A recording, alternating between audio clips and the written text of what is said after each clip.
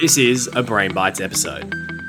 Each week, we share 2 things we learnt the past week and how you can implement them in your life. So, let's get into it. Here it is, another episode of Brain Bites where Sam and I just talk about some stuff that we learnt this week. Sam, how are you? Going very, very well this week. Learned some interesting things. How are you, my friend? Can I whinge for a second? Yeah, if you make it nice and short. I'm going to make it 10 seconds. I just don't like moving. Moved house this week, and I'll tell you what, accumulated some of the weirdest stuff over the past couple of years that are moving. And moving books, so annoying. Like, I love them, but hate them. First world problem, I've whinged. I'm done. Thank you, Sam. Books are heavy. It's okay. I feel your pain. Empathy. Empathy in feeling. Well, I love your empathy there. Hey, it's just like, Kieran, shut up. I'm validating you, but I'm also asking you, what did you learn this week from a Brain Bites perspective?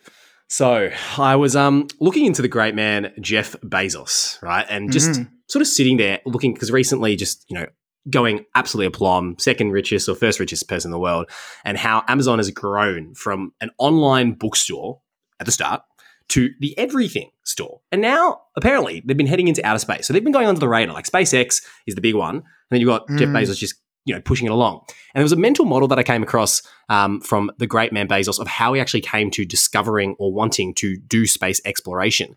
And he used it, and it's called regret minimization. Have you heard of it? No, I haven't. What's the deal with regret minimization? So regret minimization apparently is basically he had this framework of would we regret not having a crack at becoming an interplanetary species, and you weigh the cost and the probability of success, and it allows you to look at your future self. Would I actually regret doing this, or would I not regret doing this? And it encompasses all the really good stuff, which is be good to your future selves. And our brains aren't wired to prioritize our future selves. And I thought it was a really interesting framework to apply to our lives, when we're staring down the barrel of the decision that we need to make. Well, it is totally, because we know from the science that our brains are really good at prioritizing what's now and the way we feel right now. And that's just how we're wired to respond. My question, though, is knowing that, because I think about how many times we're really bad at doing this, how do you actually apply it? And what are some examples of it? Yeah, it's a simple one, right? You just literally are forecasting to the future, and you're asking yourself the question, would I regret doing this? Or you invert it, as Charlie Munger would say, which is, would you regret not doing it?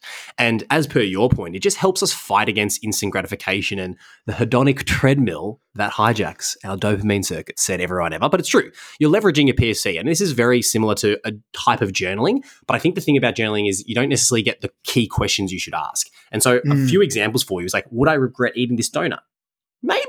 Maybe not, but at least it creates a pause. Would I regret going on this big night if I have an interview on a Monday? Probably. So you probably shouldn't do that. Or would I regret not starting this business with my friend? Just a few different ones. Obviously, you want to be mindful of cost, benefit, and risk associated with doing so, but it creates a nice pause.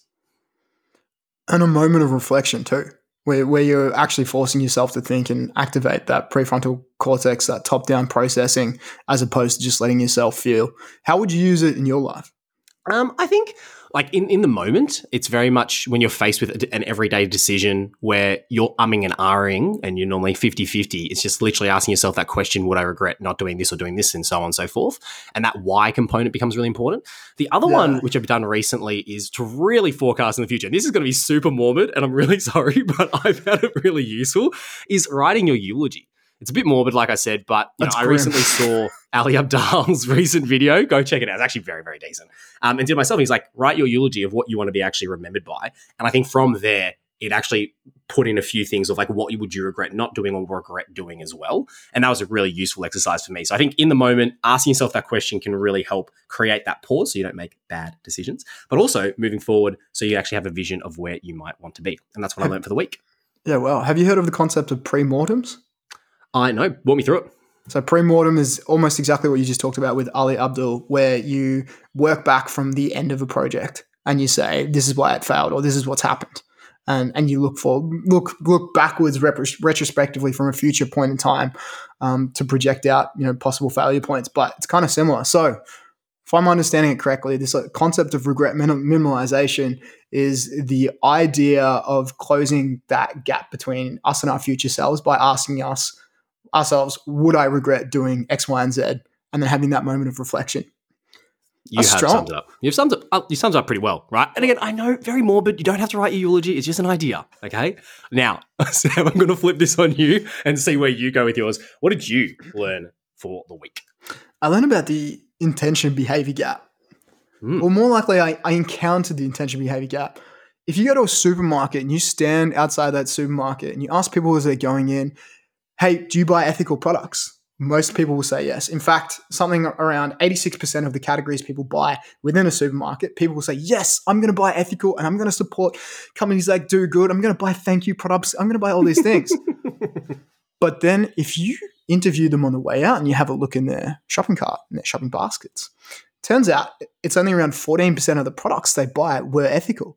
And then their reasons are, oh, well, X, Y, and Z was on sale. Or I buy the baking powder that mum buys. Oh, I just love this brand. And what brings up this idea that there's a massive gap between intention and behavior. And so I came across this idea in a podcast this week, and then also found a journal on it called Why We Don't Just Do It, right? And it's this idea that, especially in medical practices, but also in habits, so many of us have this intention behavior gap where we have this intention to do something, but then come the time to actually behave that way, we behave completely differently because of all these other subconscious processing factors. I like that. It's like, do I know something? Do I use something? And there's normally a very big gap between 100%. between the two. So how does it work? And have you got some examples pour moi? Yeah, absolutely. So basically what happens is we're terrible at predicting our future brain states, and the subconscious behavior triggers that will change how we think we're going to behave. And I'll give you a couple of examples. If you've ever been injured and then you go to the physio and they say, do this exercise and this exercise and this exercise, and you leave the physio and go, yep, I'm going to do this 3 times a week. And what do? You don't do them. You don't do them once, even though that was your intention to do them.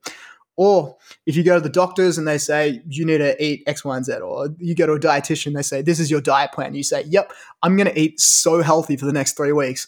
And then 4 days later, you're eating Macca's at 4 p.m. in the afternoon because you were just craving a Big Mac. Or maybe it's even to do probably the biggest one for most people is working out, right? Everyone has this intention that I'm going to work out tomorrow morning. I'm going to go for a run in the morning before work. And then you wake up and it's cold. It's 8 a.m. You're freezing. Your toes are cold. And you look at the clock and you hit snooze. So there's all these situations where there's a gap between what our intended behavior is and what our actual behavior is, because in that moment, we're experiencing all these things happening in our brain that warp that decision-making away from what we wanted. That last one, snooze button. I know we had an interview today, and I may have snoozed the button for about 45 minutes. So very relevant. How do you use this in your life, particularly? The way I've been thinking about using this from 2 perspectives is if you're in any form of practice, whether you're marketing, teaching, coaching, you're a doctor, or anywhere where you're giving people advice, be aware that there's going to be a gap in their behavior and their intention behavior. So if they say they're going to do something, there's likely going to be a gap between that. And so you can overshoot the mark, right? So you can say, all right, you need to work out 5 times a week. Likely what's going to happen is there's going to be a gap and they work out 2 or 3 times a week. And then suddenly you've accounted for that gap. On a personal level, this is throwback to our episode on habits. Shout out James Clear. So go listen to that episode if you haven't. Know that you're going to have a gap between what you want to do, what you're intending to do, and what your behavior is in the moment. And to overcome that gap, make the behavior unavoidable. So use your current intention to plant the seeds of your future behavior. And an example would be in that gym clothes, the gym situation or the run situation, wear your gym clothes or your running clothes to bed, put your phone and with your alarm in your running shoes by the door, because you are literally making it impossible for yourself not to commit that behavior, and you're using your current intention to set that behavior in the future. And you can use this for anything. You want to read more, but you're struggling to read more, put your book on your bed with the page open. If you're wanting to write more, put your laptop on your bed before you go to bed with your laptop open and an empty document. Just make it impossible for you to avoid that behavior. The path of least resistance, make it the right path. Yes. Which is very Make good. it the only path. Make it the only path. So in summary, this intention behavior gap, there's always a bit of a disconnect between what we intend to do and what actually ends up happening. And so your idea here is to make the path of least resistance the right path, the only path. For example, gym, like actually make it as easy as possible. And it comes down really to your habits, right? Routine sort of sets you free. Absolutely. Routine sets you free. I love it. By the way, if this episode's called Space Exploration and Rehab, you understand why. Really married to that title. I'm so wedded to it, man. It's in my head. And because of that, I'm going to actively call it not that, because there's a gap between your intention and my behavior. Oh, fine. To conclude, thanks again for listening to another episode of Brain Bites. And if you had anything you were interested in, you can always reach out to us on our social platforms. Go follow us on LinkedIn, on Instagram, and the soon-to-be website. And you can also email us. So Kieran@braintools.com.au or Sam@braintools.com.au. Shoot us your questions. We'll try to answer them. Thanks again for listening, and we'll catch you the next time. Sounds good. See you then.